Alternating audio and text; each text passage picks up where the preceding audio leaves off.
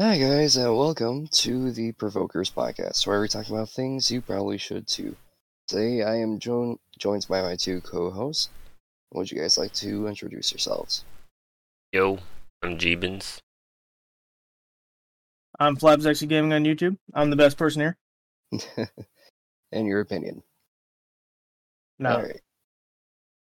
And I am the host for today, NawDog54. And today, has anything interesting happened in your guys' lives?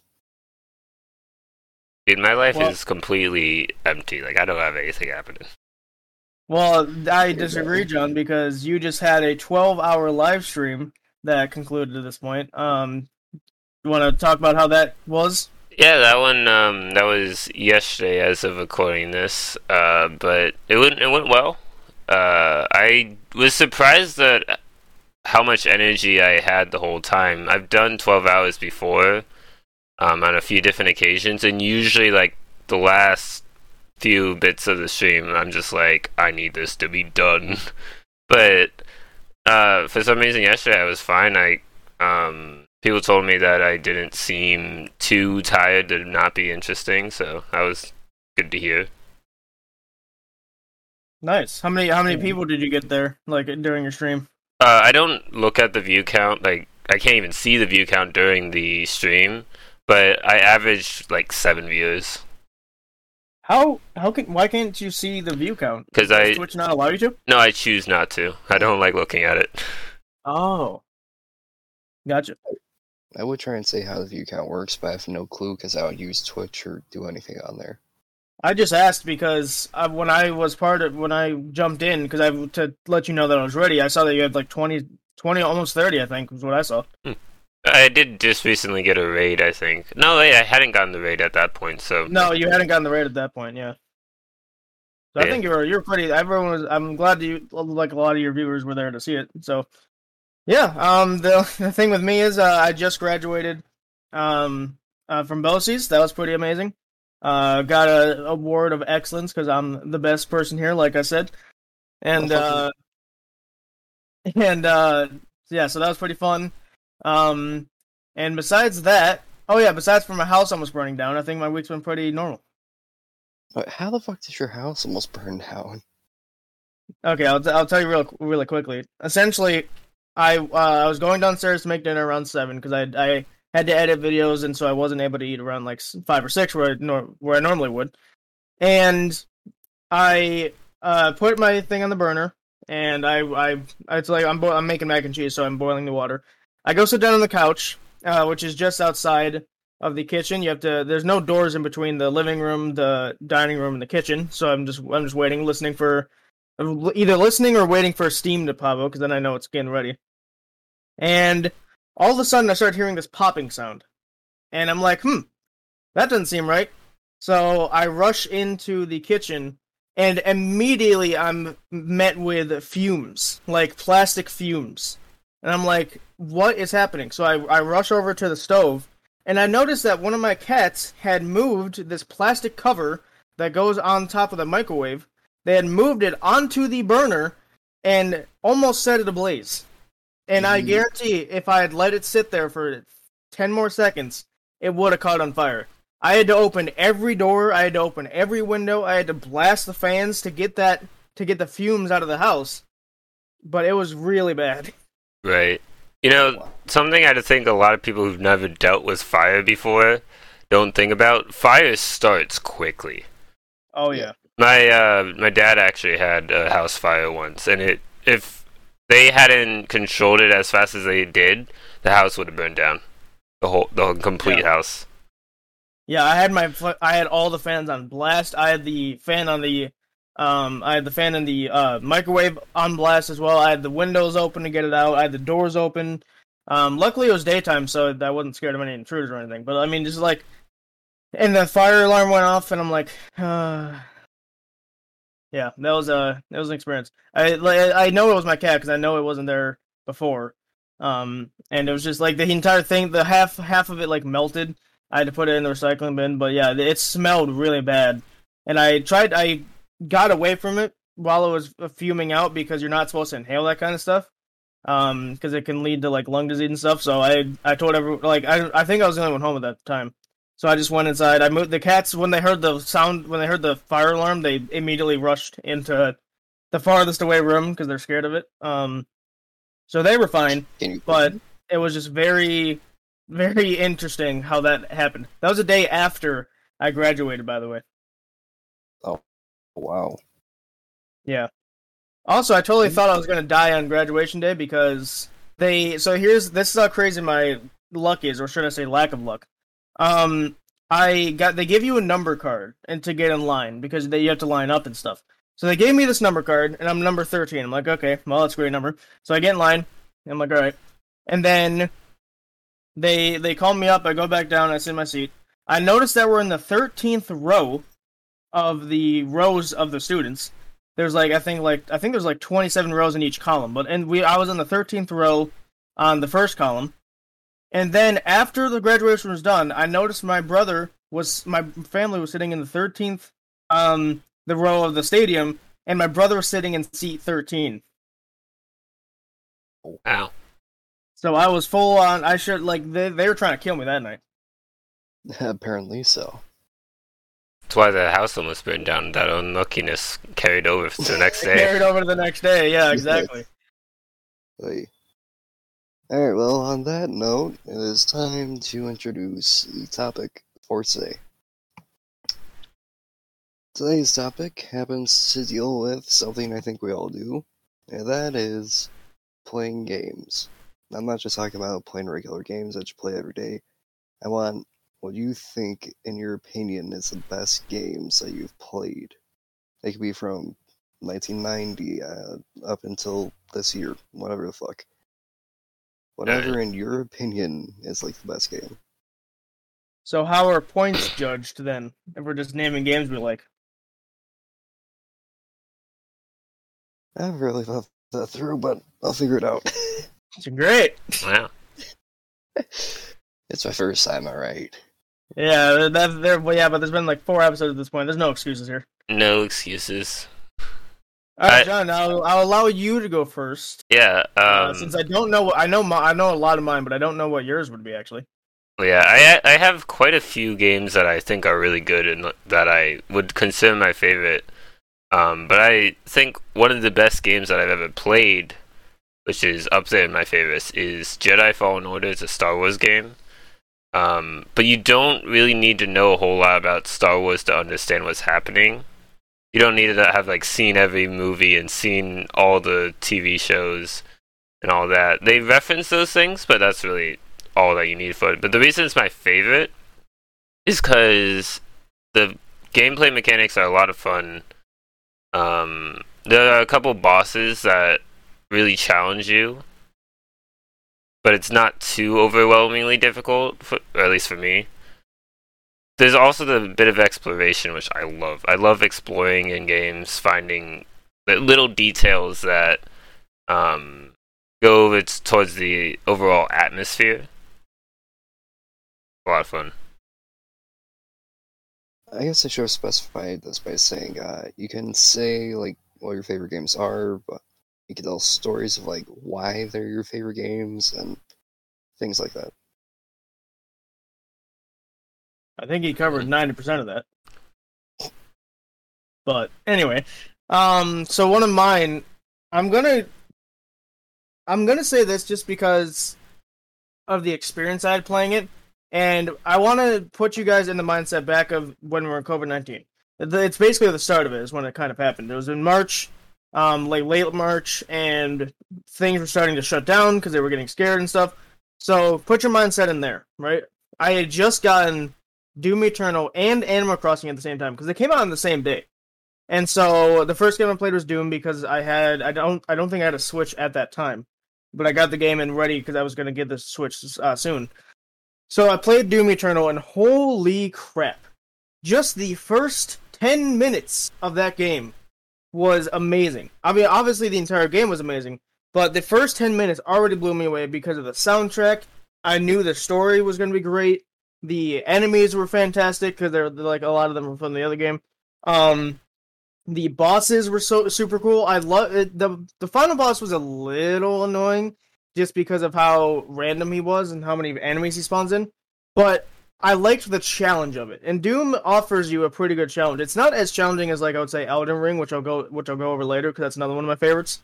But with Doom, you can really just kind of pick your category. Like, do you want to be in baby mode, or do you want to slay those freaking hell demons? You know, like what's your category? And I think I picked the second highest one, whatever that was called. Because I hadn't played Doom 2016 in a long time, so I wasn't sure if I could handle whatever the top one was. And essentially, it was just really fun. The bosses, besides the last one, were like super fun, and they weren't too easy. And so they offered a lot of challenge. There was the what do you call it? I forgot what her name is. That's that angel lady that was kind of tracking you throughout the entire game. She's the second final boss. And her thing was pretty alright. The Floor Was Lava thing I wasn't a whole fan of. But the story and the music, I still listen to the music. I had the music on a soundtrack on Amazon Music. That's because of how good it is. It's super good. And I mean, if you don't like, heavy metal or like that kind of stuff, you're not gonna like it. But they literally had a heavy metal chorus. Like, that's when you know you're in amazing territory. So I would say Doom Eternal easily, and especially once things were starting down and we were kind of stuck inside and stuff, that was one of the best games I ever played. I don't think I stopped playing that game. I think I played it at the beginning. I think I obviously took bathroom breaks and ate stuff. But after that, I don't think I stopped playing the game. I think I played that game for a straight 20 hours and didn't stop. Ooh. Yeah. I could definitely say the Doom franchise is like one of the better franchises. Alright. And I think a lot of what that has to do with it is the music. Like you, Ethan, I actually have quite a few of the songs on my rock and roll playlist on Spotify. Yeah. And every now and then I just get one of those songs on Spotify and I'm like, oh, hell yeah. Yep. The soundtrack is really what did it. But I mean, the game's not always about the soundtrack and stuff. So I had to take into account the gameplay too. Because if you go to like the second to last or like the highest difficulty, you really run out of ammo really quickly, and you're really down to your fists and your grappler or whatever. And so, and then of course you have your like special abilities and stuff. But other than that, you really don't use the weapons too much, and it kind of puts you in this mentality of like, oh crap, I'm surrounded by enemies. I have no ammo. I need to do the chainsaw to get ammo. I'm out of chainsaw maybe. You need to, like, I think you also had to, you could also, do the special killing things. I'm not sure what they called. But you could do the special killing things, and you got health from that. So let's say you're on like 50 health. It puts you in this scared mentality. Not like really scared, but it puts you in this like, oh crap, I'm gonna die and lose all of my progress here. And it really kind of just puts you in this mentality of like, this is the moment where I can shine. You know, it really makes you feel like you're good at the game. So that's my take on Doom Eternal. Doom, like from 2016, actually reminds me of one game I've played that I actually loved the hell out of. It was one of the Wolfenstein games, and it kind of has that like same you could choose where you want to be difficulty wise. I think the highest mode, and people can correct me, is like Tear Billy, and that's like the hardest one. I was playing on like the third hardest one. I don't remember what that was. But, yeah, I haven't played those games, so I couldn't tell you. Yeah, me neither. But Doom actually kind of reminds me a lot of that game, because it does give you that same mentality and feeling, as you do go through ammo very quick with the enemies of Wolfenstein. Well, Wolfenstein and Doom, they didn't come out at the same time, but if you compare the first Doom and the first Wolfenstein side by side, there's not really a huge difference besides the enemies. Like, the art style is basically the same, the first-person perspective and the polygons is the same. Like, all that kind of stuff is the same. So they kind of took, I don't know who was first, but they kind of took after each other. And I think Doom got more light shined on it because it was just like, I think people found it more fun. I can't remember exactly what the reason was. Right. But I haven't. I do plan on trying Wolfenstein just because I've heard that it's kind of similar. But yeah, I haven't played it, so I can't really say much about it. Yeah, I feel like the only two things that'd be different would be the story and, well, the people you're killing. I hope the story would be different, otherwise it's copyright infringement. Right. Yeah, true. Another franchise that I really enjoy is Resident Evil. I played a bit of it in my recap stream where that was recent that I went through the games that were big on the channel. Because I played the very first one though that I played. I wouldn't say it's my favorite, but it was very impactful. The first one I ever played was Resident Evil 4. And those who haven't played those games might be like, why did you start with the fourth game? Like, wouldn't you want to start with the first game? But they're like different, not different time periods. They're one overarching story, but each game follows a different character. Some of the characters are in multiple games, like Leon, which is the main character in Resident Evil 4, is in Resident Evil 2 and Resident Evil 6. But other than that, like you could play each one randomly, and it wouldn't affect your takeaway of the story. But that one, like I played it in October of 2020, and I wasn't good at it. I really had trouble with saving ammo, which is why it's one of my favorites, because I ended up having to use a knife only for a lot of fights that you definitely aren't supposed to use with a knife. Yep. And it just got me in the mindset with games in general. It's like, if this is in the game, it is most likely possible to do it, and so that means I will get it done eventually, whether that be now or in 7 hours from now. And I would just throw myself at these fights with like barely any ammo, and I would get through it. And they're remaking that one. They remade 2 and 3. I played those. The second one I didn't like so much, but I know a lot of people did. 3 was one of my favorites. I got all the achievements in that one in a week. But I'm super looking forward to the remake for Resident Evil 4 because it was the first one I ever played. Yep. So, I have 2 questions for you, John. First one is, what did you think about Resident Evil 7 Biohazard? That one is probably my second favorite in the series. Maybe third favorite. I just asked because that was my first exposure to the series, because I got it on PS4, I think, and I had never played a Resident Evil game before. I had seen it was on sale, so that's why I got it. And let me tell you, that game shook me up, because I heard it was a horror game. I'm like, yep, this is my territory. And that one scene where whatever her name is, it's that old lady girl, she comes around the corner as you're about to open the door, scared the frick out of me.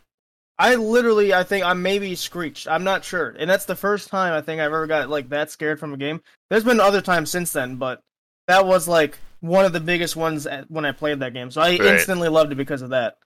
So as for horror within that series, that game didn't get me. What got me the most in all of them is a scene within Resident Evil 8. There's like, you're in a dark house and there's just a huge monster, this gross looking monster is chasing you. And I'm like, that's what got me the most terrified in any of the games.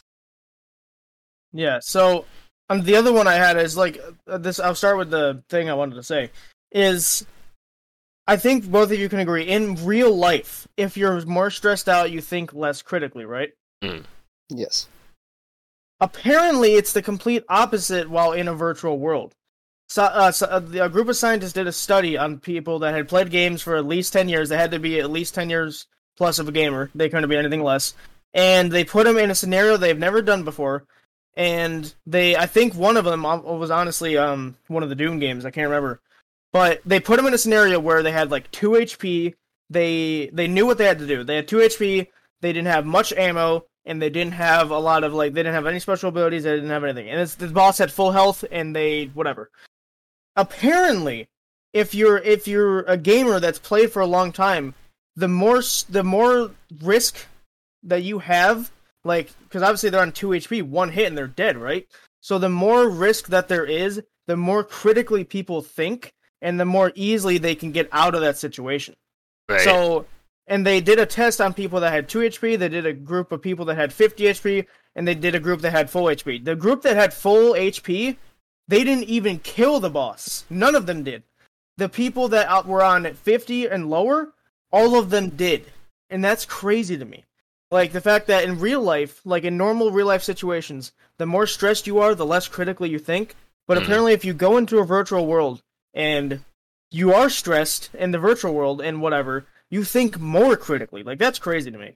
I think what it is like the adrenaline gets pumping and you're like, I got this. We're going into pro gamer mode, and your brain works at 100% capacity. When I played Fallen Order, the game I mentioned earlier, the final boss, when I got to, I'm not going to spoil anything, but when I got to the final boss, I wasn't prepared for it. There's not much you need to do to prepare for bosses in that game, but the little that you can do, I didn't do. And so I was playing through it, and I was like, alright, I haven't beaten it. This is my last attempt until I get off, and I'll do it maybe tomorrow, because it was getting late. And I beat that boss in that final attempt on 1 HP. Wow.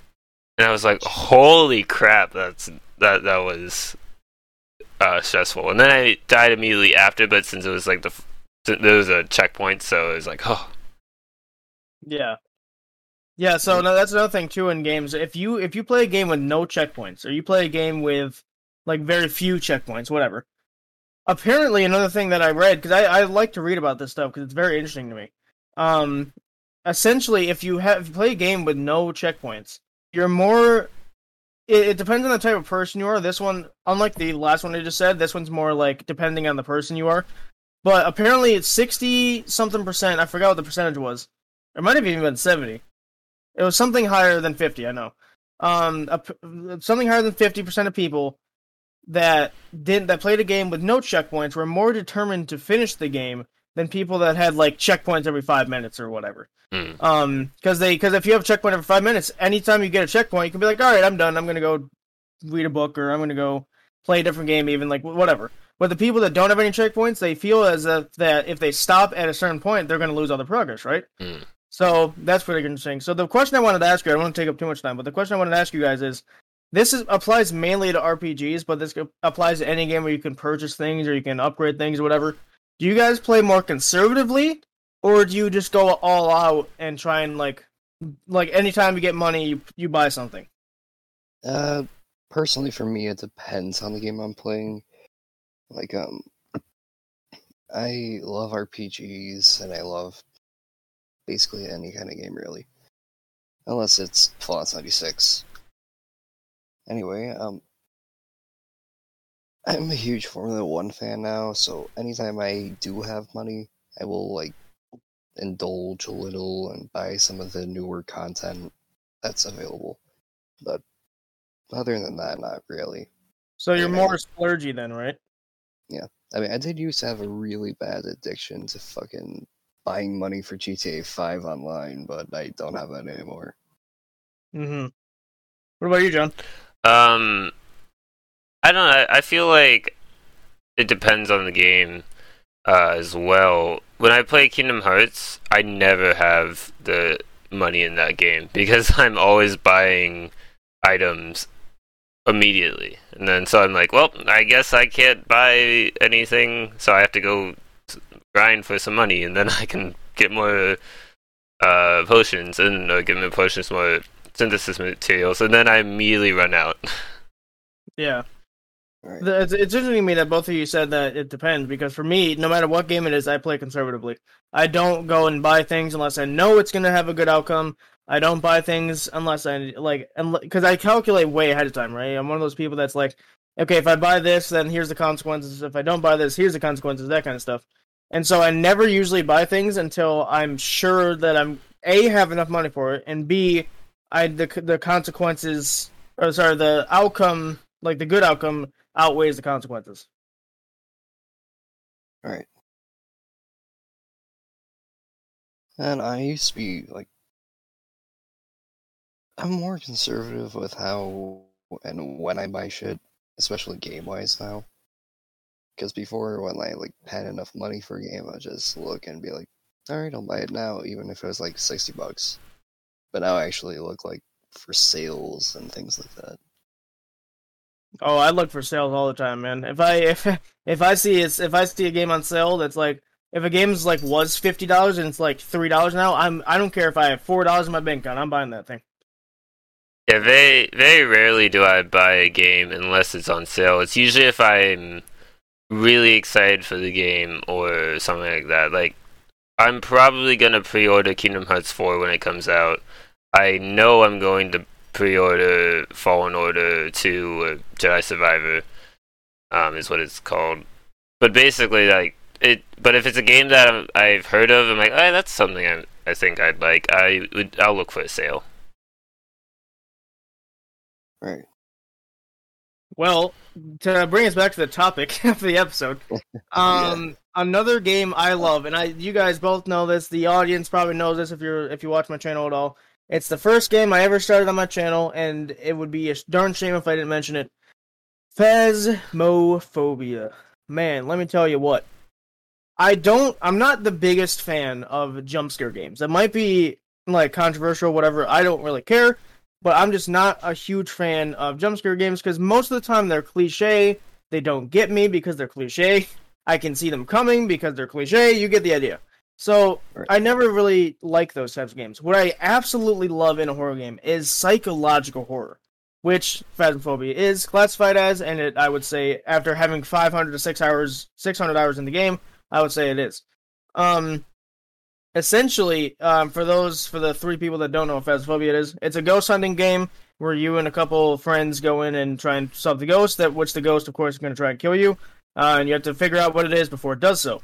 The reason I like it so much is because, first of all, it's super replayable. You can replay that sucker up to, like, there's people up there that are, like, level 3,000. I don't know how much free time you got, but apparently you got a lot, because level 3,000, I'm only level 500 something.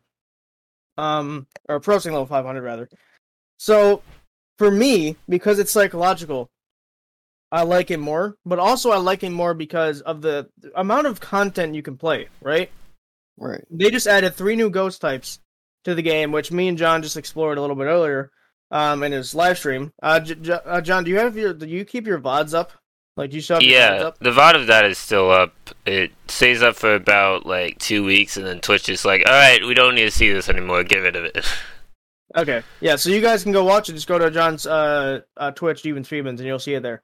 But we explored the 3 new ghost types. They have the whole new truck layout. Like the truck hadn't changed in like 2 years, and they changed it now. And so they keep updating the game. Apparently they're releasing another update soon. Like, that's crazy. Like, these guys are working their butts off. The developers are super amazing. They engage with the community. That's another thing that I love about a game, because it's not just the game they're making, it's the game developers, too. You have to consider the game developers, because if they're a big piece of shit, then I'm automatically going to have a bias against it, because if they're, like, harassing their community, or if they're, like, trying to think, or if they're not engaging with the community, or they're ripping off their community, like with cash grabs and stuff, then automatically I'm not going to enjoy your game because you're being a douchebag, right? And so I'm not. So like with Phasmophobia and stuff, they actively engage with their community. CJ is one of the like art people, I think. He often plays with the YouTubers that play the game, and that's crazy. Like he's actively taking time out of his busy day, I'm assuming, and just playing with these guys just to get their opinions on stuff, to just have fun with them, troll them a little bit. It's a great time. And so Right. I love a game creator, or game company rather. I mean, not rather, but either way, that actively engage with their community. Mm. And that's why I think Nintendo games are kind of like that. Nintendo actively interacts with the thing. Are some Nintendo games bad? Yes. Of course. Are like some of them like really good? Yes. There's going to be different games depending on the different person, but that's why I think game creators that interact with the community are better than those that don't. And so I think Phasmophobia gets a golden star for me just for that.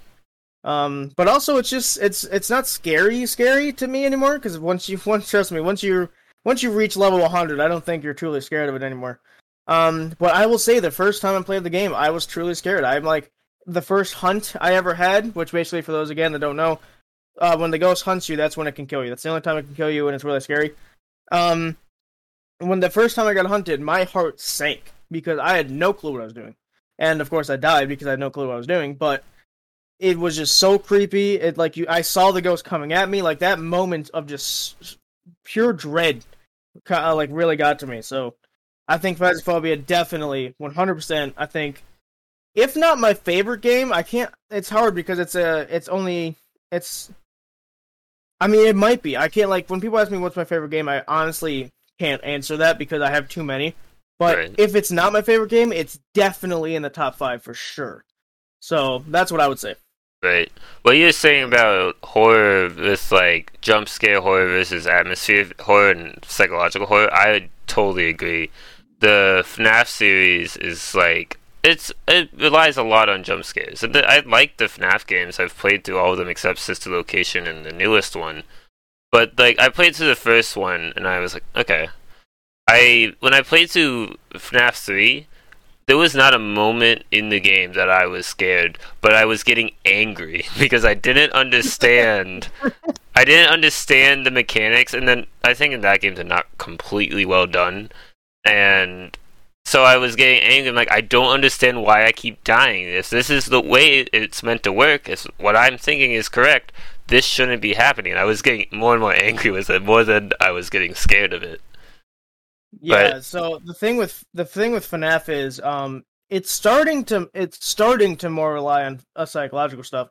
But yeah, in the olden days it was purely jump scares, right? And so I completely agree with you. FNAF 3 was not good to me. I'm it just wasn't. So the thing was with Scott is he released the first one. That was his last attempt at a game, by the way. That was his last one. He made FNAF, didn't expect anything of it. It blew up completely, and people asked him for another one, so he made the second one.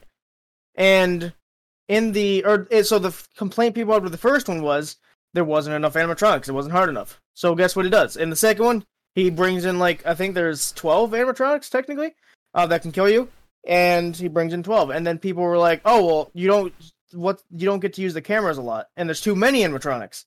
And so he makes the third one. Guess what? There's only one that can kill you, and also you have to rely on the cameras.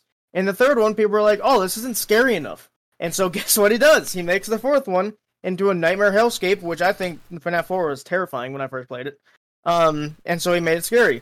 And then after that, people stopped complaining, thank God. I mean, they still do, obviously, but that's kind of when the train stopped.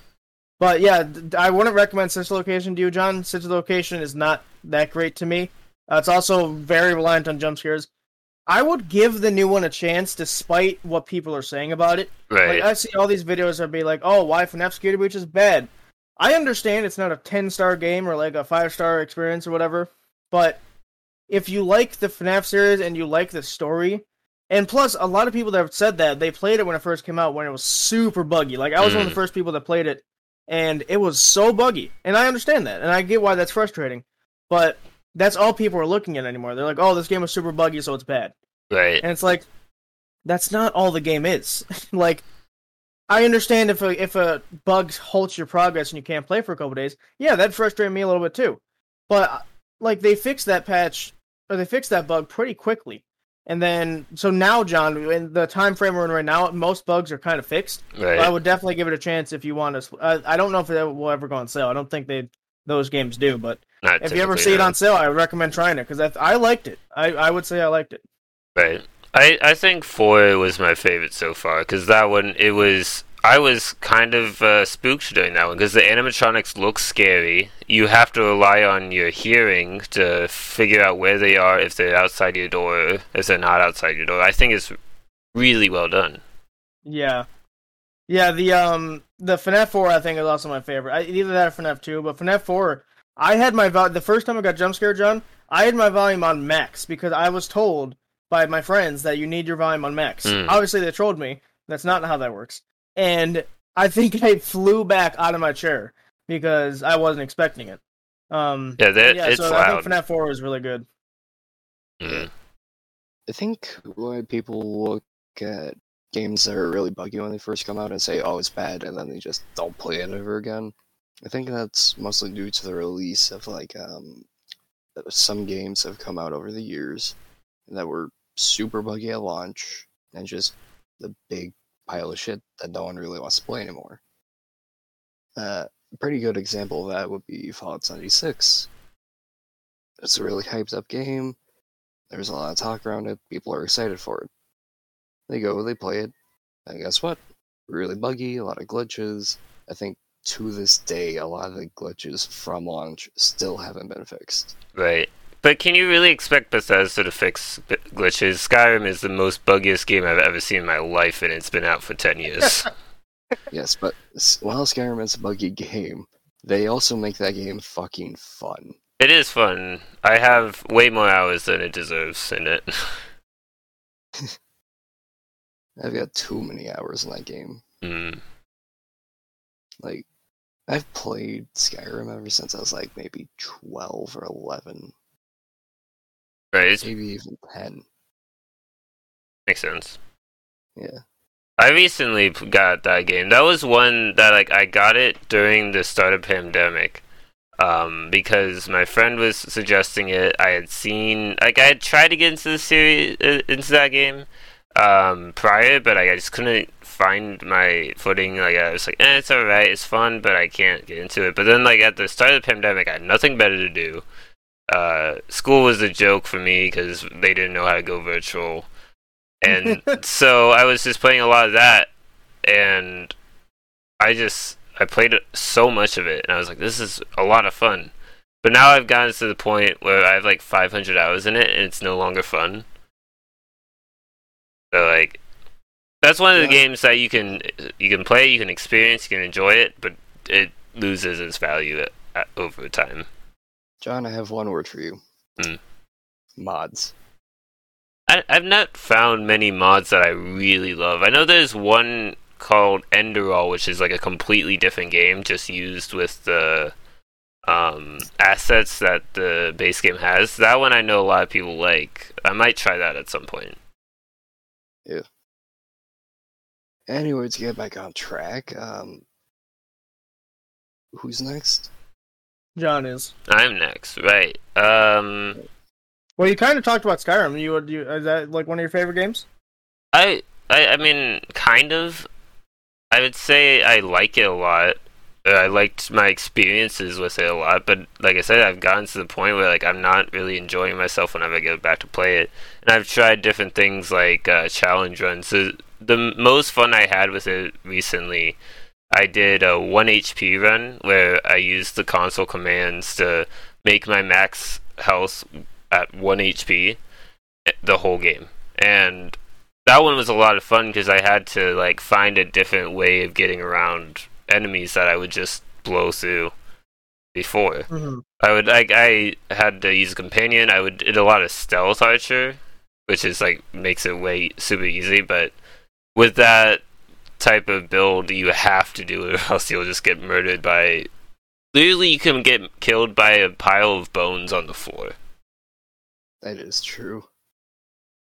I've done one of those runs before, never actually finished it because I got so fucking angry with it that I just said, nope, I'm done. Mm. But yeah, that's my experience, I guess, with it. Alright, so, and this is another one of those games, I feel like it'd be a shame to not say here, because I know definitely me and Noah, I can't speak for John, but I feel like he would kind of agree with this too. One of the best games currently out there, and one of the best replayable games for sure out there. We all know it, we all love it.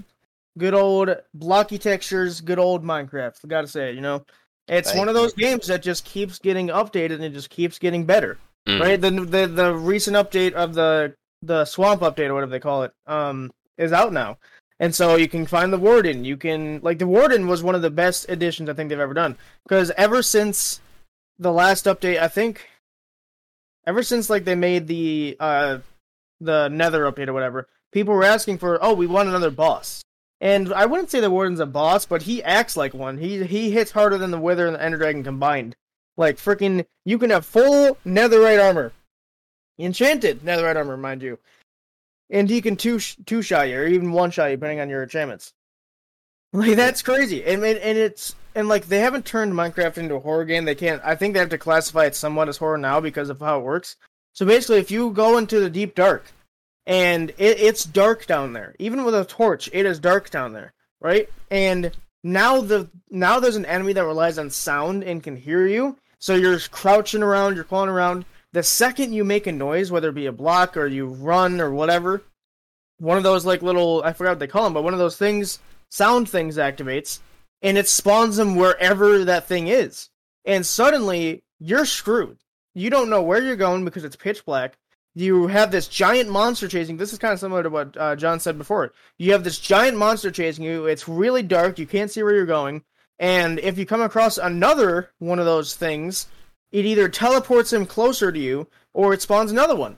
So, like, you're really just kind of screwed unless you can build up and, like, avoid him. But even still, that doesn't always work.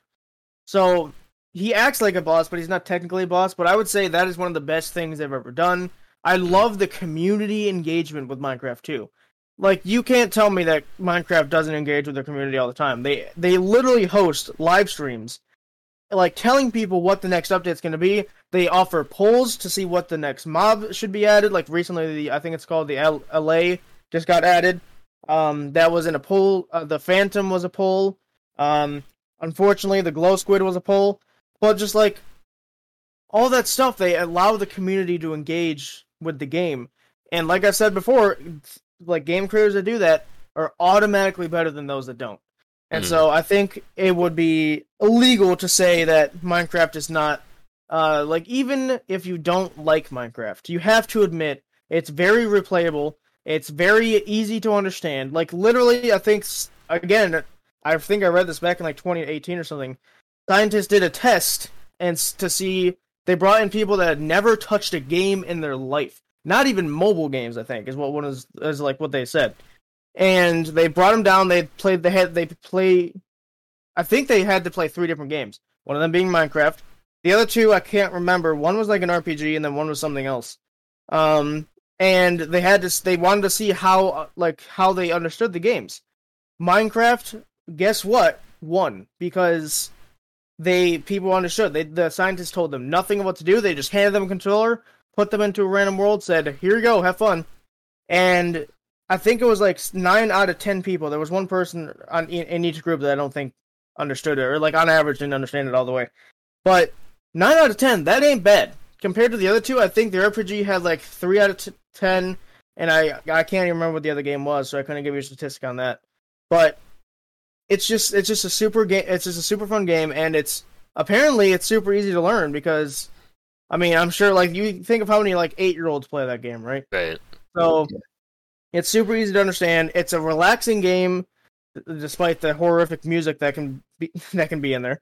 And like, just think about it, because I think Noah said in one of the podcast episodes, I can't remember which one it was, but we were playing on the channel and stuff, and one of the music tracks jumped in, and it sounds like a coming of age story. It sounds like a really emotional story song, essentially. And Noah even said he teared up a little bit. He wasn't crying or anything, but he said he teared up a little bit from it. Like, if you can tear up from just the soundtrack, you know it's a good game. Like, you know they're doing something right. So I think Minecraft, if Phasmophobia isn't my favorite game, I think Minecraft would take that place. Right.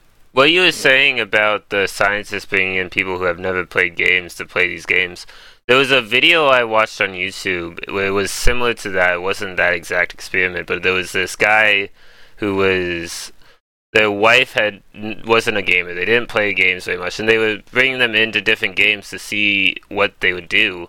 And they had them play Minecraft, and because Minecraft you can do whatever you want. It's a sandbox game, so you can go and fight the Wither if you want, but you could also just, build up your world, make farms. And so what they ended up doing was they were just building houses, and they said to their husband, they're like, I don't want to go out and fight those monsters, but I just like to build this house. And I think with that small, like, idea, that's basically they captured the idea of the game. You can do what you want. You can go out and kill monsters, or you can build a house. You can build a giant castle if you'd like.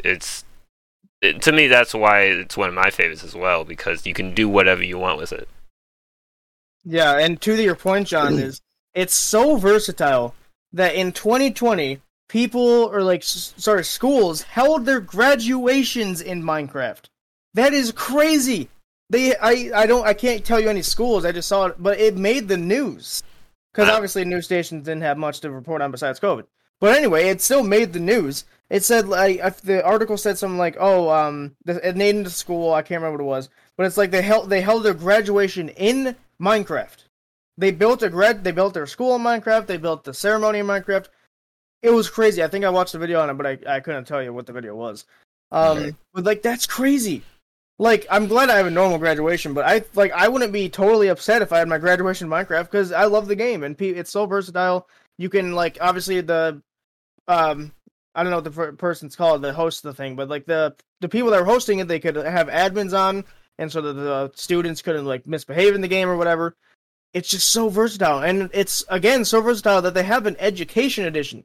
So besides from graduation stuff, there's schools that allow their kids to play Minecraft on Education Edition to learn about the human eye, the digestive system, the brain, all that kind of stuff. Because there's worlds for that now, and it's just one of the best things ever. I think in Finland, I think every school does that.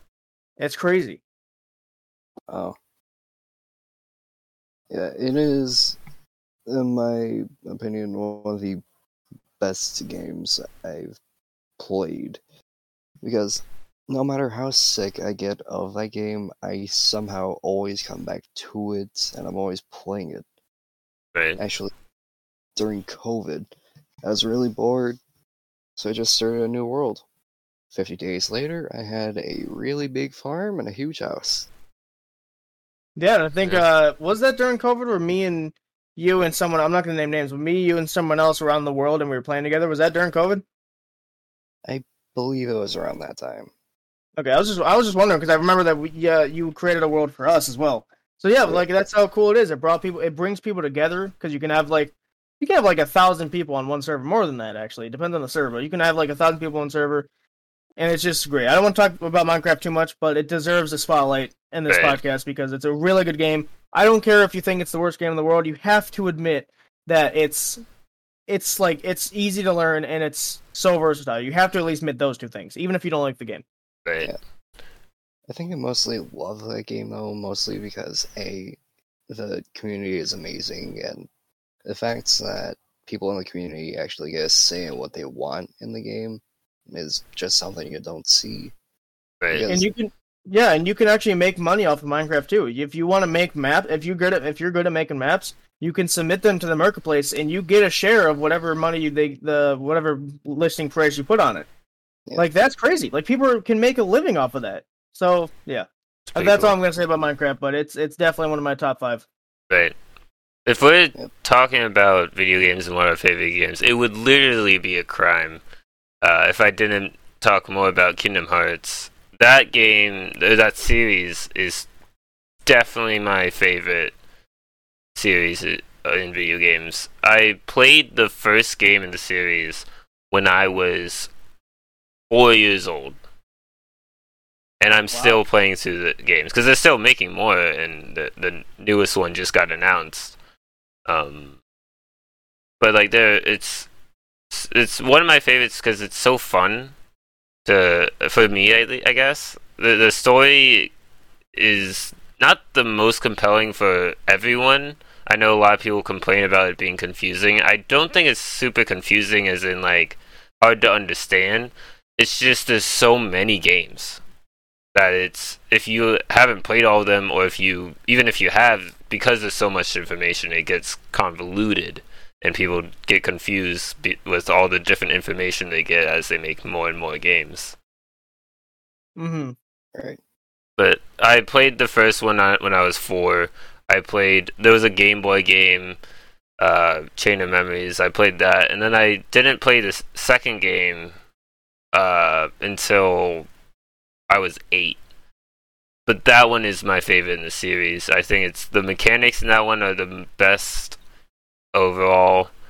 It's I've played it so many times. Like I've done challenge runs of it. I've done speed runs of it. I love that one to death, and I will probably keep playing it forever. Mhm. Personally, I've never played Kingdom Hearts, but I have heard pretty good things about it. I have too. I just think they need to work on their names. Like their names are so ridiculously long. Oh, yeah. Just stop. Just Yeah. call it Kingdom Hearts number and then whatever the title is. Right. Then stop there. You don't need to write version 3.2, final chapter prologue, chain of memories. You don't need that. In 2.8 they the naming like just that alone is dumb. But they made a game unique to 2.8 where it was basically a soft demo for Kingdom Hearts 3. They wanted to show off the mechanics that you would be using in 3 in the new graphics engine they were using. And that the name of that one is Kingdom Hearts Birth by Sleep 0.2 A Fragmentary Passage. Jeez. It's like who comes up with these names? Like even as a fan of the series, even I can admit like these names are pretty dumb. And that's why a lot of people who look at the series or try to get into it, they're like, all right, there's 3 games: Kingdom Hearts 1, Kingdom Hearts 2, and Kingdom Hearts 3. And then they like get to the 3rd one and they're like, what has happened? Like I don't understand anything because they skipped like so many games that were not named properly. Mhm. And part of it, I think, is because some of them are prequels, some of them are like in between games. Because like Kingdom Hearts 1 came out, Rechaining the Memories came out after 1 and takes place in between 1 and 2, but the characters within 2 don't remember the events of that game because of how it ends. I guess I guess I don't want to spoil it. But then they make Days, which is 358 Days Over 2. Which is also a really stupid name, but that one takes place during Rechain. And it's like, they can't name it 3 because it takes place before, but it takes place during. It's really confusing at that point to name it things that actually make sense if they're jumping between different times in the series. Right. Mhm. Yeah, so another one of my favorite games is this game. We don't like do titles here, but this is the first game that made me cry. Mhm. So just take that as you will. I will say why in a second. So just to clarify, I don't tear up easily. I just want to say that I don't tear up very easily at all. There's only been like 1 or 2 games that have made me cry. This is one of them, and I think if I remember correctly, John said he hasn't played this game. In which case he absolutely should. Undertale. So the reason this game is amazing is because you're put into this world with obviously, again, like most games, you're put into the world with no knowledge of it, right? You go along, and John, you said you have. I'm correct on that. You haven't played this, right? Yeah, I haven't played it. I've seen places of it, but when I watch a playthrough, I'm usually not paying any attention to the game. I'm listening to the commentary mostly, so I don't remember a whole lot of the story. So I'll try and avoid like the big things, but I do need to talk a little bit of why it's good, because this main story is why it's good. Mm-hmm. So essentially, you walk down the corridor, you walk into a black room, and you meet this flower, right? And it's a talking flower. He's like, "Hi, his name's Flowey." I'm like, "Hi, I'm Flowey." He's like, "Hi, I'm Flowey," and he's like, "Oh, you're new here, right? Let me teach you how fighting works." It's like an RPG, so he brings your heart into the thing, and he's like, "Oh, you got to collect these little friendliness pellets." And as a gamer, you're like, "Okay, that's how you heal." He sends one of them at you, and you go to collect it, and you take damage. And then all of a sudden, he turns into this demon flower, and he's like, "You idiot! Like you fell for that, or whatever." And he like surrounds you in the bullets, and then you get saved by one of the monsters that are in the underground. And just that moment alone is kind of like ridiculous because of how not creepy it is, but of how like betrayed you kind of feel, because you're like, this is my first time in the game. You feel kind of frustrated because you're like, I thought you were gonna be a friend, dude. You try to kill me, like what's going on? And you'll start to meet him more and more later down the line. But essentially, the person that saved you kind of guides you through what they call the ruins. It's one of the stages in the game. They guide you kind of through it. and you come across these enemies. Now, the main thing about this game is you can either choose to fight. You can kill enemies, you can take their stuff, whatever, right? Or you can spare them by kind of doing like kindness acts. You can, like, some require you to give them hugs, some require you to give them motivational like quotes and stuff, whatever. You have to just like, you just have to befriend them, and then you can spare them, right? That's the two options. You can't do anything else. And in the first time ever, I think, is you could go through an RPG with killing absolutely no one, right? And as a gamer, when I first did this, my first playthrough, there's like technically 6 different runs, but there's 3 main runs. There's a neutral ending, there's a pacifist ending, and there's a genocide ending. Now, pacifist requires you to not kill anything, hence the name, and genocide's the complete opposite, obviously, right? You have to kill everything. The neutral run just means you've killed some people, you haven't killed some, whatever, right? You're neutral, and you basically get to the final part. And John, do you know the character called Sans? I'm sure. Yeah, that's one of the most popular ones. Well, I'm just making sure. I don't want to spoil one of the things that he's. So essentially, you get into this kind of this like bright hallway. It's called the Judgment Room, I think is what it's called, and. You meet Sans in the Snowden, which is what it's called, and then you don't really see him too much after that. You see him in Hotland a little bit, which is another one of the stages, but after that you don't really see him. All of a sudden he pops up and he's like, "Hey, you've been busy, right?" And he kind of tells you what the thing means. So when you think of LV, John, what do you think? Like when you see like level 1, like what do you think? Like what like in a game, what do you think LV stands for? I think it means level, like how much experience you have at that point in the game. Right, and thank you for bringing up experience too. So when you see EXP, you think experience, right? Mm. So Undertale completely shifts that. LV stands for love, and EXP stands for execution points. And that makes it, like, when you first hear that, you're like, that's so cool, because love basically means amount of... Love in Undertale just basically means... like murder, essentially is what it means. And then execution points, obviously I don't think I need to explain that one. But it's just so cool how they go about that, and he judges you based on what level you are. Like, you can be level 6, you can be level 5, you can be level 19, whatever. Nope, not level 19, you can be level 18 or whatever, and he'll judge you for that. Like, he'll judge you for whatever level you are. If you're like level 5, he'll be like, yeah, you did some bad things, but you caught on, you're like, okay, you're cool now. Or if you're like level 18, it's like, hey, you're a real douchebag. We don't like you very much. Whatever, he lets you go about his day.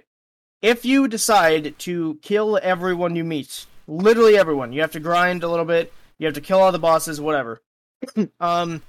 Essentially, once you get to the Judgment Room, he unloads on you. You think that he's just this little funny bone man? Nah.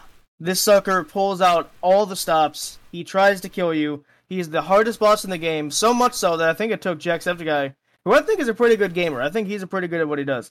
It took him like 20 tries, something, whatever, and that's how you know it's a really hard boss. So I liked the challenge. The music in the game is awesome, and the reason it made me cry is because I did the pacifist run, and basically one of the flower is basically something else. I'll just say that. I don't want to spoil it too much, but when you find out what he is, and he gives you a story, it's so sad because of how depressing the game makes it feel. And it's just amazing because it's the first ever game where you can choose to spare people or you can fight them, whatever. And it's so impactful that I'm sure a lot of you know, MatPat gave the Pope Undertale, like a copy of Undertale. That's how instrumental it was to the gaming world. So I think that again is another one of my top 5s. Yeah. And the music, from what I heard, is really good in that game. Oh, I have a full soundtrack of that. I don't think I've left out a single song in that one. Mm. As John, if you get a chance, listen to the song. It's called "It's Raining Somewhere Else." Mm-hmm. It's like a really calm song. I think you'll like it. All right. Yeah, it sounds like a pretty good game. I've actually never played Undertale either. You both need to play it. Yeah, that's what people see as possible. Because from how you just described it, it sounds like a pretty good game. Yeah, I think essentially, so basically, I want to know real quick, what would you guys do if you were put into that situation would you choose pacifism, or would you go full on genocide and play like a normal RPG? I would probably go pacifism. A lot of times when I was younger playing choice-based games that had like an evil and good option, I would choose the evil option, but these days, like, I way prefer the good option because a lot of times the evil option can be either bittersweet or just really sad. Like, without spoiling anything for the Infamous series, the first one, the evil and good don't really matter. The story's basically the same. But in the second one, I played through the second Infamous game. It's my favorite in the series. Those two are actually one of my favorite video games as well. And I played through the second one as an evil character first. And by that point, you've met most of the characters. Like the main characters as friends. You know them. And like, because you've made a connection with these characters, it's super sad for how the evil ending ends up going for these characters. And I think ever since I played that as an evil character, I prefer good endings. So when I played BioShock, I never finished it, but I couldn't bring myself to harvest the little children for the evil ending. Mm-hmm. Right. Because I was like, oh, they're innocent little child. I can't kill them. Yeah, so that's another thing I love about Undertale is it's truly a choice-based game because they're not in operation anymore. But do you guys remember? I think it's called Telltale. Mm-hmm. Telltale. I never said it right. Yeah. But they always made their games about choice, and oftentimes it didn't matter what you did. There's always one of two endings, right? You couldn't really go in between them, and some choices didn't matter at all. It's just like fodder for the game. And so I still liked those games, but I didn't like them because they were choice-based. Undertale, literally every choice you do matters. Literally every single one. One of the choices is like, do you want ketchup on your burger? That ends up mattering later. It's so stupid. It's a choice that you think would not make any sense, nor would it impact the story at all, but it does. And it's crazy. So yeah, I think it's just a really good game because I love choose your own adventure. Like that's why I think In Space with Markiplier was amazing because it's a choice-based adventure. And so choice-based adventure games are, to me, one of the best games out there, or best game genres, I should say. And yeah, I think you guys should play it. I think it's only $15, so just save up for a little bit if you don't have cash. But it's really fun, trust me. All right. And I think with that, this concludes this episode. Yep. All right. All right, so 4 points.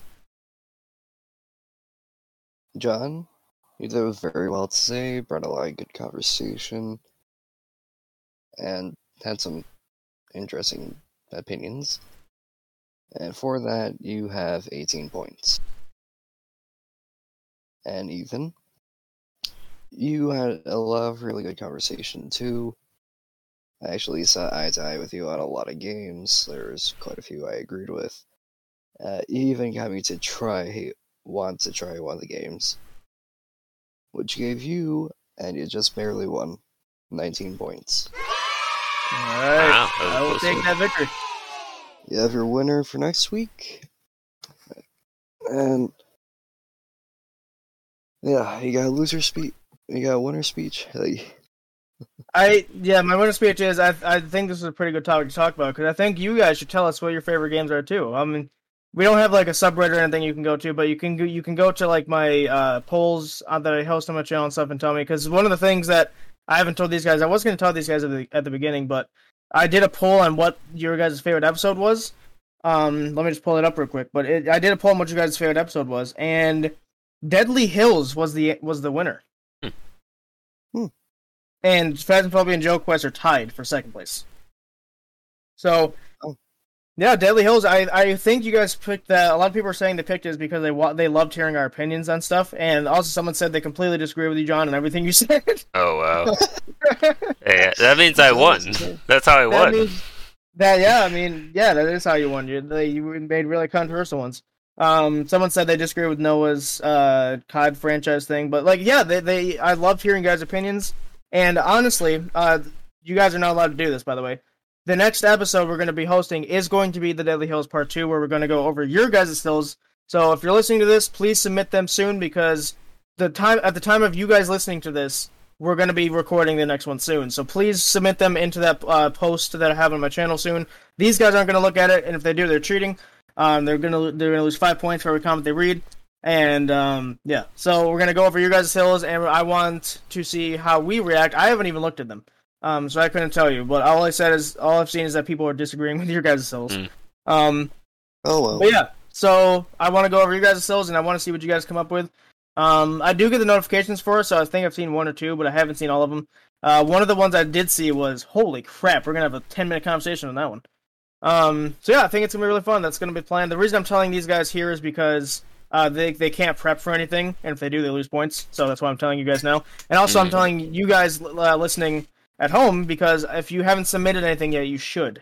Because even if it's a small opinion, please submit it, because we'll probably go over it. So. And as for my quick winner speech, I think gaming's just fun. If you like to have a relaxing time, if you like to challenge, there's a game out there for everyone. I think that's what's great about the industry. I think the industry needs to calm down and cash grabs, though. They're starting to go into like the battle pass era. I don't like those games.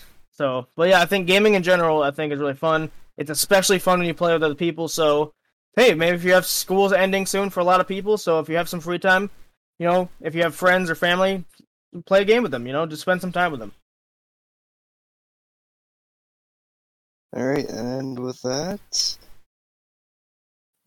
I want to say thank you guys for listening. We hope we provoked a conversation and made you laugh along the way. You can find Ethan on his YouTube at Flabs XZ Gaming, I believe. Mm-hmm. And you find Jebens or John on Twitch at Jebens Phoebens. And if you want to know what I'm doing, if you care at all, my book is posted on the website. You can read about that, and maybe even see when it comes up. I don't know.